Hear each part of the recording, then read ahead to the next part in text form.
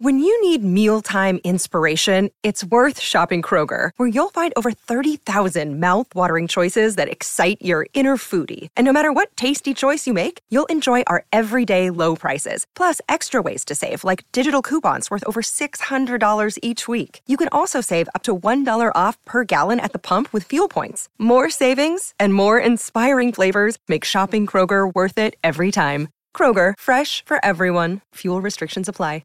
Another day is here, and you're ready for it. What to wear? Check. Breakfast, lunch, and dinner? Check. Planning for what's next and how to save for it? That's where Bank of America can help. For your financial to-dos, Bank of America has experts ready to help get you closer to your goals. Get started at one of our local financial centers or 24/7 in our mobile banking app. Find a location near you at bankofamerica.com/talktous. What would you like the power to do? Mobile banking requires downloading the app and is only available for select devices. Message and data rates may apply. Bank of America N.A., member FDIC. I never do New Year's resolutions, but I pick a word for the year. And my word for this year is balance. And what can we do to balance out and create more spaces in our yard to promote birds and bees and the native plants? Welcome to How To. I'm Amanda Ripley. So back when I was growing up in the 80s in suburban New Jersey, a freshly mowed yard was a sign of the good life. Never mind that my brother and I spent hours inhaling fumes, sweating, arguing, cursing at the mower every week in the summer to make it look that way. It was pristine. And for some reason, that was all that mattered.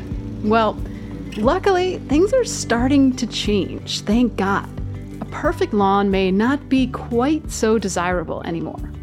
Take Las Vegas, for example, which recently outlawed what they call non-functional grass in medians and office parks to help combat drought.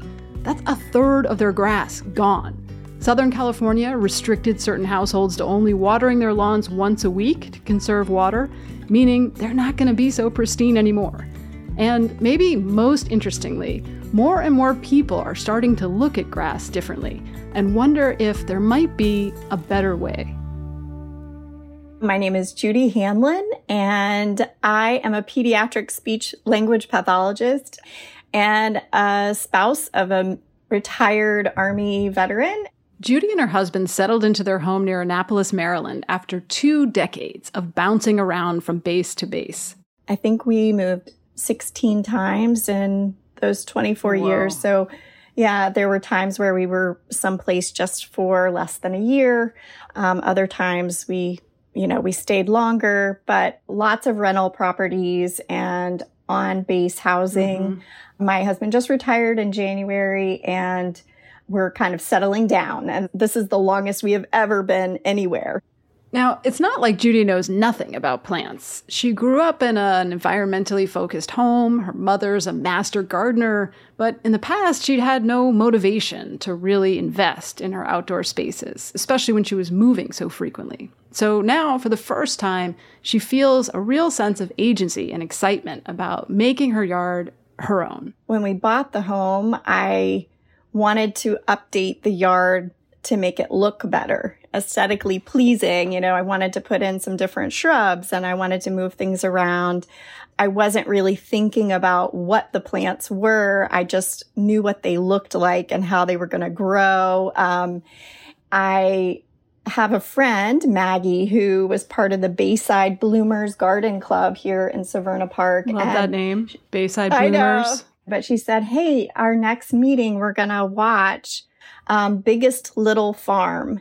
And she said, you have to watch this documentary. It's amazing. And I thought, whoa, this is a different kind of garden club. They are really promoting something different and wanting to, of course, garden, but in a way that's environmentally responsible. And then the third meeting was Doug. Doug is Doug Tallamy. He's an accomplished ecologist and entomologist at the University of Delaware.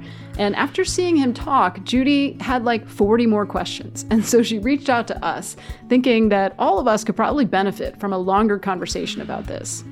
Turns out that Doug is the perfect expert. He's pretty much written the book on why we need to rethink our lawns and gardens. He's also the co-founder of the Homegrown National Park Project, which is trying to pick up where traditional conservation stops. So today on the show, Doug is going to try to sell us on why we too should go native. So grab a cold drink and your gardening gloves and join us in the backyard. We'll be right back.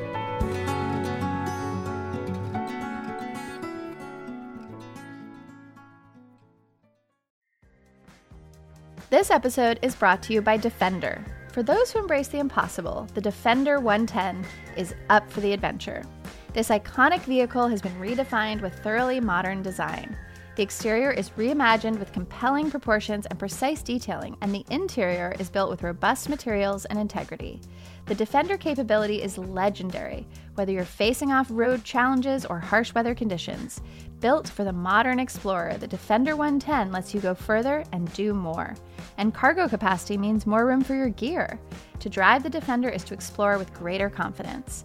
Powerful innovations like the intuitive driver display and award-winning infotainment system keep you connected. Innovative camera technologies deliver unobstructed views and effortless maneuvering.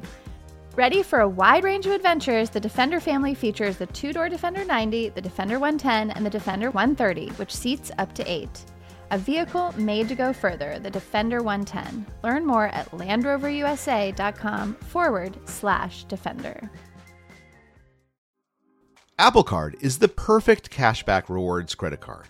You earn up to 3% daily cash on every purchase every day. That's 3% on your favorite products at Apple, 2% on all other Apple Card with Apple Pay purchases, and 1% on anything you buy with your titanium Apple Card or virtual card number. Visit apple.co/card calculator to see how much you can earn. Apple Card issued by Goldman Sachs Bank USA, Salt Lake City branch. Subject to credit approval. Terms apply. Doug, you've already sold Judy on this concept of transforming your green space, but let's make sure our other listeners are up to speed. Why is this so important? Oh, that's such a big question. You know, we're in the middle of the 6th Great Extinction Event. So the conservation approach of the past is to have parks and preserves and protect them. And outside the parks and preserves, anything goes. And anything goes these days means we destroy everything. We're doing away with our life support. So it's not optional. We've got to protect the natural systems that keeps us and everything else on the planet alive. So we've designed landscapes that are pretty, but we have not thought about the ecological value of those landscapes.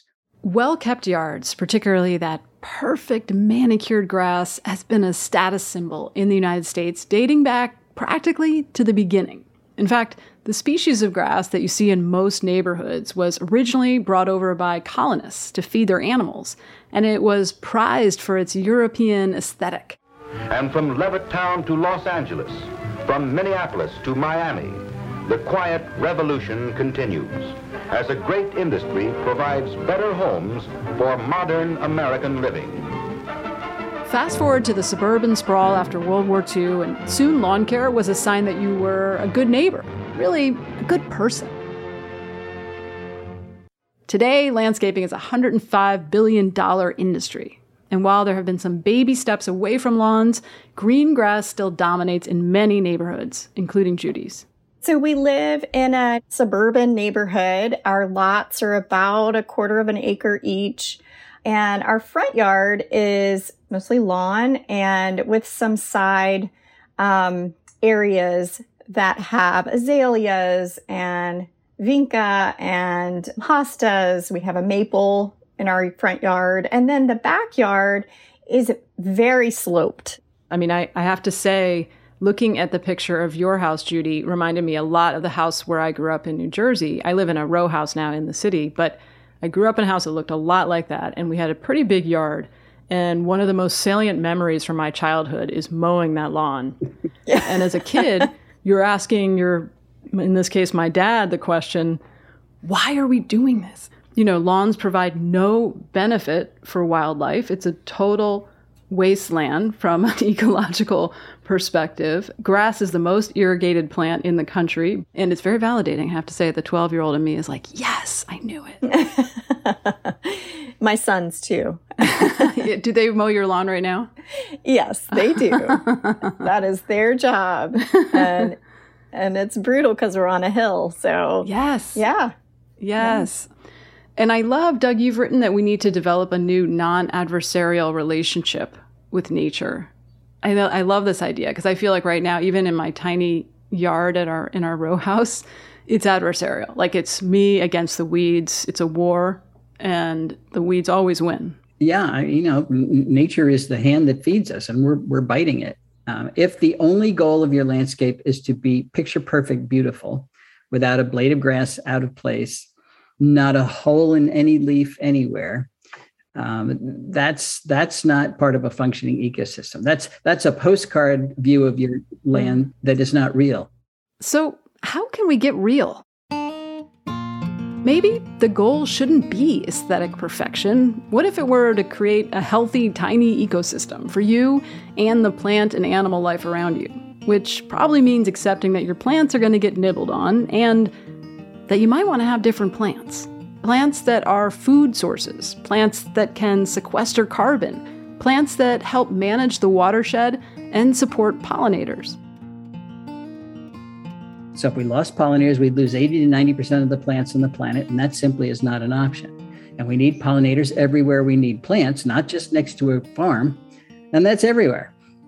We've got 4,000 species of native bees in this country. Almost all of them are in decline because we've taken away the plants that they need. This is the challenge for horticulturists, for landscape designers and landscape architects today. It's how do we achieve the beauty that we all love in an ecologically productive way? So is it easy? Not particularly. I'm not promoting this as the easiest alternative. I am promoting it as the only alternative, though. I think it's interesting because I think in our culture, a healthy lawn equals a cared for property. Mm-hmm. If you see someone with a beautiful green lawn and well-groomed plants, you think, wow, they really take care of their property. Mm-hmm. And I think we have to slowly shift, like a yard that's alive, a yard that's buzzing with bees and birds, that's a cared for property. And I think that one of my questions is, how do we make that shift gradually? I think of my own neighborhood. How can I start to tell people that when my grass isn't perfect and I don't have the lawn company, it doesn't mean that I'm not taking care of my property. Well, right? What I suggest, notice I don't say get rid of your lawn. I say reduce it. A manicured lawn is a cue for care. It says to the general public, I get the culture. I'm part of it. I'm not rebelling against it. I'm just reducing its negative impacts. So I think right now, for most homeowners, something like 90% of their yard is lawn and 10% is plants. Are you suggesting flipping it, or what's the ratio that you would like to see? I always say cut your lawn in half. That's a starting point. The easiest way to reduce your lawn is to start planting it more. Adding a tree is the easiest thing to do. Adding 2 or 3 trees. Now, Judy's got a small lot. She doesn't really have the option of adding a whole bunch of trees, but people with acres of lawn do. You can create little tree groves. You can put beds around those trees. You can pick at it 1 tree a year. And every time you do that, you've reduced the area of lawn. And you've also increased, if you choose the right trees, you've increased the biological value of your landscape. And it's not aesthetically displeasing. And are there specific trees that you would suggest? Yes, there are. That depends on where you live, but certainly in Judy's case, and in 84% of the counties in which they occur, oaks are the most biologically productive tree that you can add. Those 4 things I talked about, supporting the food web, the pollinators, the managing the watershed, and sequestering carbon, oaks are great at all of those. Here's our next insight. You don't need to kill all your grass and plant a native meadow overnight. Maybe just start by keeping the grass in the front yard and then changing up the backyard, like a lawn mullet, so to speak. Start with adding a tree or 2, especially oak trees. They'll provide some nice shade for you while helping out the local wildlife. Or maybe swap out grass for another ground cover like clover, which is actually just as durable but doesn't require as frequent mowing and supports pollinators.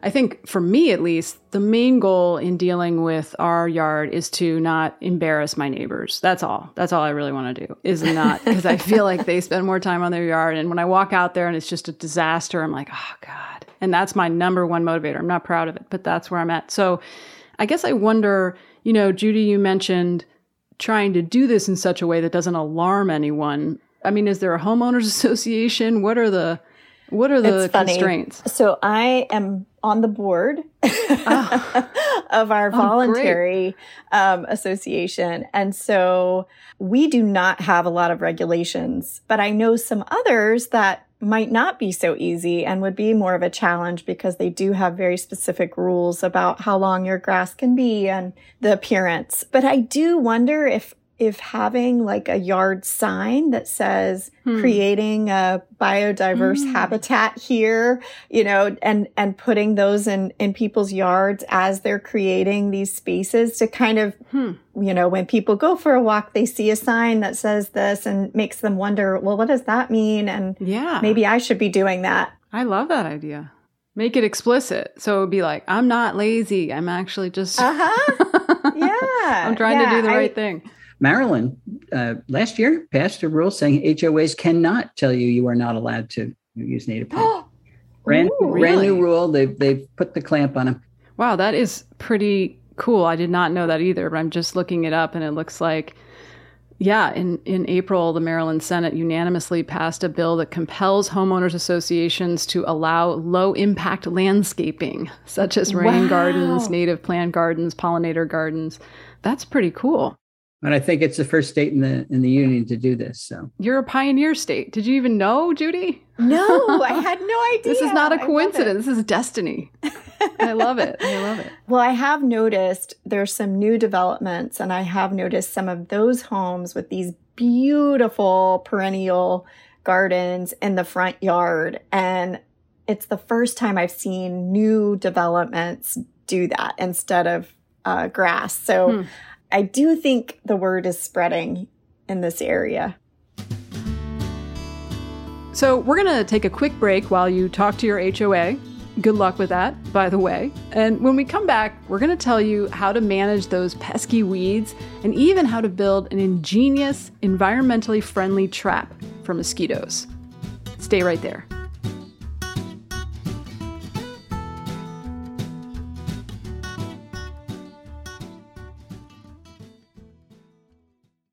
This episode is brought to you by Progressive Insurance. Hey, listeners, whether you love true crime or comedies, celebrity interviews, news, or even motivational speakers, you call the shots on what's in your podcast queue, right?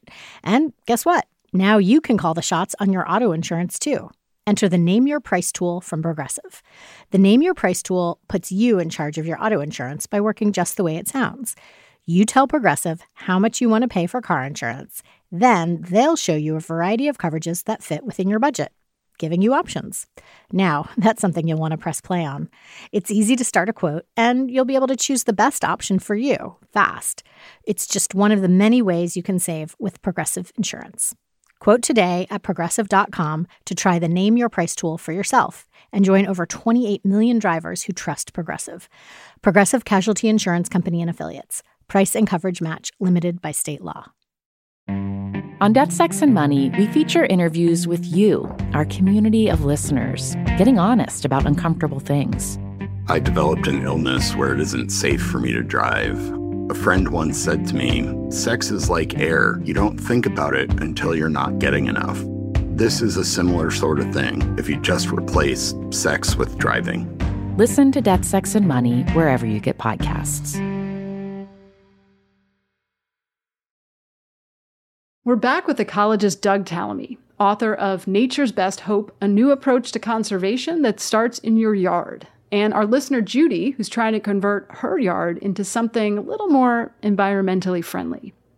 And if you're curious as to what plants are native to your area, there are a bunch of great resources out there now, like Audubon's Native Plants database, which we'll link to in the show notes. The key thing is to start to figure out what belongs and what really doesn't. Doug, I'm curious, when you talk about creating an ecological, sustainable, healthy system in your yard, how do you deal with weeds? I mean, weeds are that's a tricky word, right? It's in the eye of the beholder. Well, the definition of a weed is a plant out of place. And it's interesting how many of our native plants got labeled as weeds. It happened when European settlers came over and brought European agriculture with them, which was monocultures. If you're going to grow corn, you don't want anything else in that field. And if a plant grew up like a New York ironweed or a milkweed, it was called a weed. That's how they got their names, because they did not belong in that ag field. Well, those names persist, and words are important. If we called milkweeds Monarch's Delight, people would not see it so negatively. But when you label all the native plants as weeds, it gives you permission to just kill them all. There used to be, quote, weeds, which were asters and milkweeds and all the native plants that supported the pollinators on the roadsides all throughout our agriculture. Thousands of miles of these really diverse roadsides. They're all gone now, replaced with lawn, because that's deemed to be you're a higher status farmer if you do that. And that's what's caused the steep decline in monarchs and our native bees and everything, is getting rid of that giant resource. We can put that back if we just stop calling them weeds. Now, we do have weeds, and that's a plant out of place. All of our invasive plants that we've brought in, mostly as decorations, and now have escaped autumn olive and burning bush and multiflora rose and miscanthus and porcelain berry, all these things that are just taking over our natural areas. Escapees from our garden, they're weeds. So it all depends on how you use the word. So how can we take care of the English ivy that's creeping through some of our beds without using chemicals? Just pull it up, or what do you have in mind? English ivy and a few others are just terribly difficult to get rid of, even if you do use herbicide, because they root as they go along. What you want to do is exhaust the root system. If you don't kill the roots, it will come back forever. So people take the easy route, and that is to spray it. But if you remove the green part of the plant, the roots will eventually starve to death. They'll keep trying, and you have to do it over and over again, but you can do it without herbicide. Judy, what have you tried with the ivy so far? Yanking it up by hand. Yeah. And it's a lot of work. We have a lot less of it, but we still have it, and it's creeping, under the fence from our neighbor's yard. You can never really get rid of it. Yeah. Yeah. No, we have a bunch of these non-native invasive species here in DC, and it's just like, they're crafty bastards. I mean, you can try and but they will win, right? Most of the time. So here's our next takeaway. Weeding is probably inevitable, sad to say, but make sure you're targeting invasive non-native plants, maybe using an app like Seek by iNaturalist, which we'll link to in the show notes. But what about all those other miserable outdoor chores we need to do? Can we get rid of any of them? Doug, how do you feel about mulch? Bare ground is a no-no. Bare ground destroys the soil community, which is vital to keeping all those plants going. So having something on top of your soil is important. So it depends on what you mean by mulch. The very best mulch is leaf litter, the leaves that were growing above ground, and then they fall and they cover it. And your ground is always covered with a layer of leaf litter. You can plant right through that. It'll all be great, but most of us rake away our leaves, and then we have bare ground. Then we go out and we buy shredded bark or wood chips, all these substitutes, none of which are as good as leaf litter. So the ideal thing is to keep them in your flower beds. My son bought a house a couple of years ago in DC, and he called me up the first fall and he said, "Dad, I got too many leaves." I said, "Put them in your flower beds." He said, "I don't have enough flower beds." I said, "Exactly." That's the best way to create a flower bed, by the way, is to rake all the leaves, let it cover the lawn.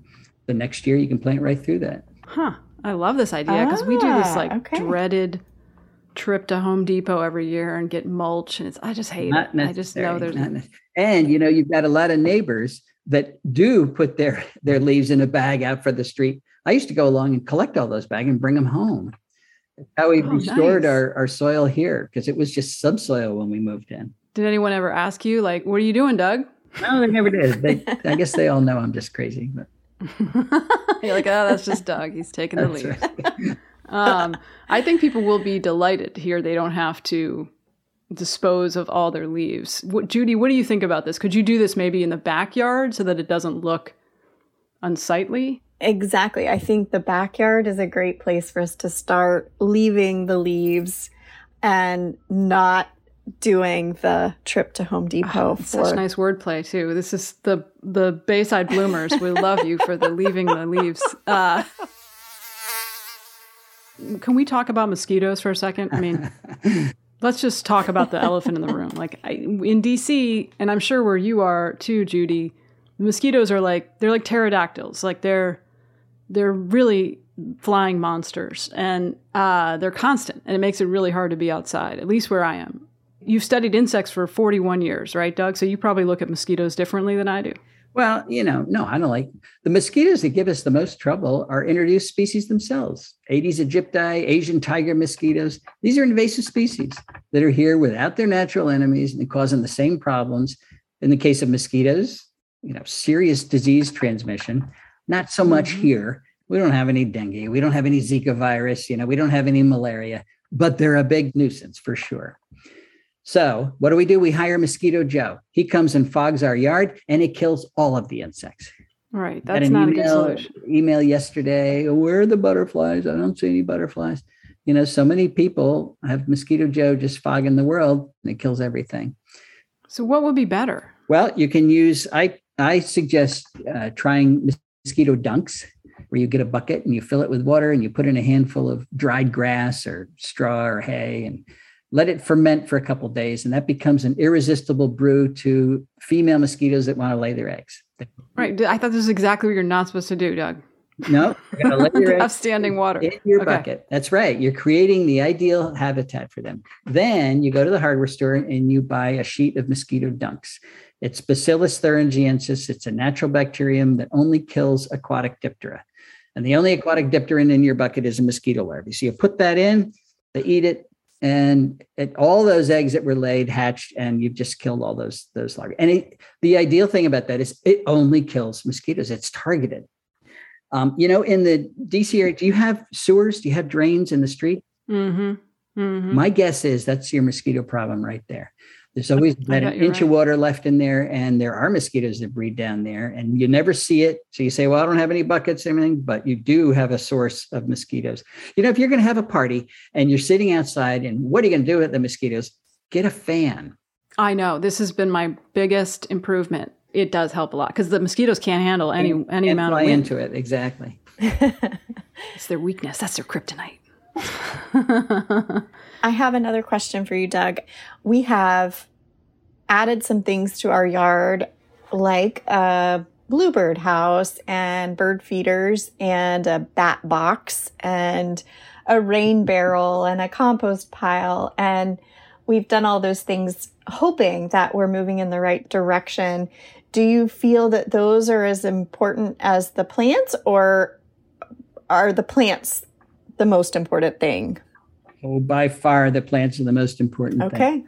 Okay. Bluebirds are doing well, and the bluebird boxes have helped, but you need the right habitat for bluebird, and a well-treed residential neighborhood is not the right habitat. They want a lot more open areas. So you've got your bluebird house. It's probably got house wrens or maybe even house sparrows in it, which is a non-native species. We have chickadees. That's great. That's great. Yeah.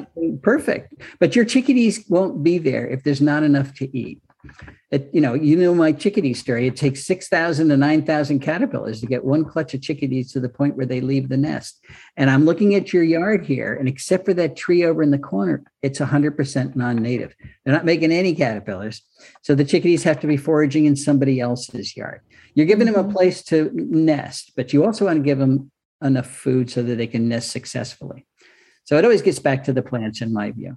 Here's the bottom line for today's episode. You don't need to overhaul everything overnight, but when opportunities come up, try to prioritize native, life-supporting plants. And if you don't have a yard, you can do what you can with the space you have, even if it's one pot on your balcony. The message here is that we've got a serious biodiversity problem, but there's something you can do about it. The solution is a grassroots solution. You don't have to just give up. And people are interested in that. They're excited about that. They want to be part of that. I'm so glad you said that, Doug, because I think there is this sense of fatalism, right, when it comes to so many problems we have, but especially around conservation and climate change. Right. Right. I just got a message today from someone who was like, yeah, the problem is there's nothing we can do individually to have any impact on these problems, so we're screwed, basically. And it becomes a self-fulfilling prophecy, but it sounds like It sounds like you're saying there is something we can do. And obviously we also have to act collectively, right? But I don't know that they're mutually exclusive. I look at my own property.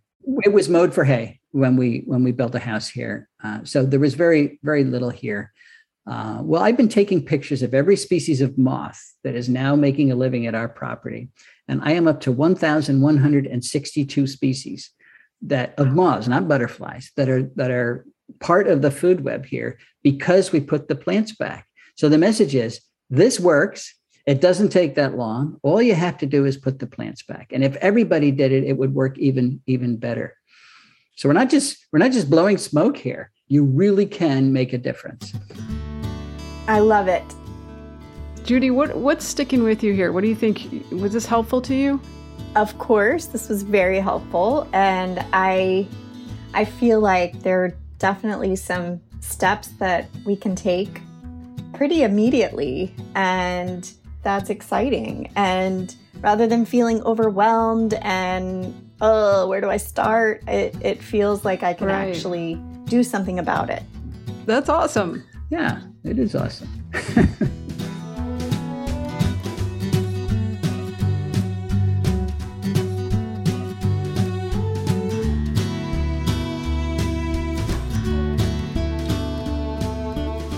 Thanks to Judy for inviting us into her garden, and to Doug for making the world a little greener, one backyard at a time. Make sure to check out his books, which we'll link to in the show notes. And by the way, we got an update from Judy. Through this podcast, I've discovered a lot of resources in my area. It has led me to discover a local expert. She recommended things like asters and ferns and sedge, which is like a grass. And we're even going to plant a tree, a sweet bay magnolia that doesn't grow too big for the space, and will help with holding in that soil and retaining water, and also give us a nice fragrance near our deck. And she also recommended trumpet honeysuckle to encourage some hummingbirds. No pictures to share yet, but I'm definitely making some progress. So thank you so much. Judy, you're an inspiration to all of us. I'm so glad you're on your way. There's actually a lot to say about this topic. It's one that gives us hope and a sense of agency right when we need it most. So next week, we're going on a how-to field trip. I'll be talking with the Swiss ambassador here in the United States, who's actually doing all the things Doug recommends. He's transformed the ambassador's residence into a native oasis right in the heart of DC. It's one small victory for subversive, sustainable gardening right here in America. What about you? Do you have a planet that needs saving? Or maybe just a yard that needs some love? Send us a note at howto@slate.com or leave us a voicemail at 646-495-4001, and we might have you on the show. How To's executive producer is Derek John. Rosemary Belson and Katie Shepard produced the show. Our theme music is by Hannes Brown, remixed by Merritt Jacob, our technical director. Charles Duhigg created the show. I'm Amanda Ripley. Thanks for listening.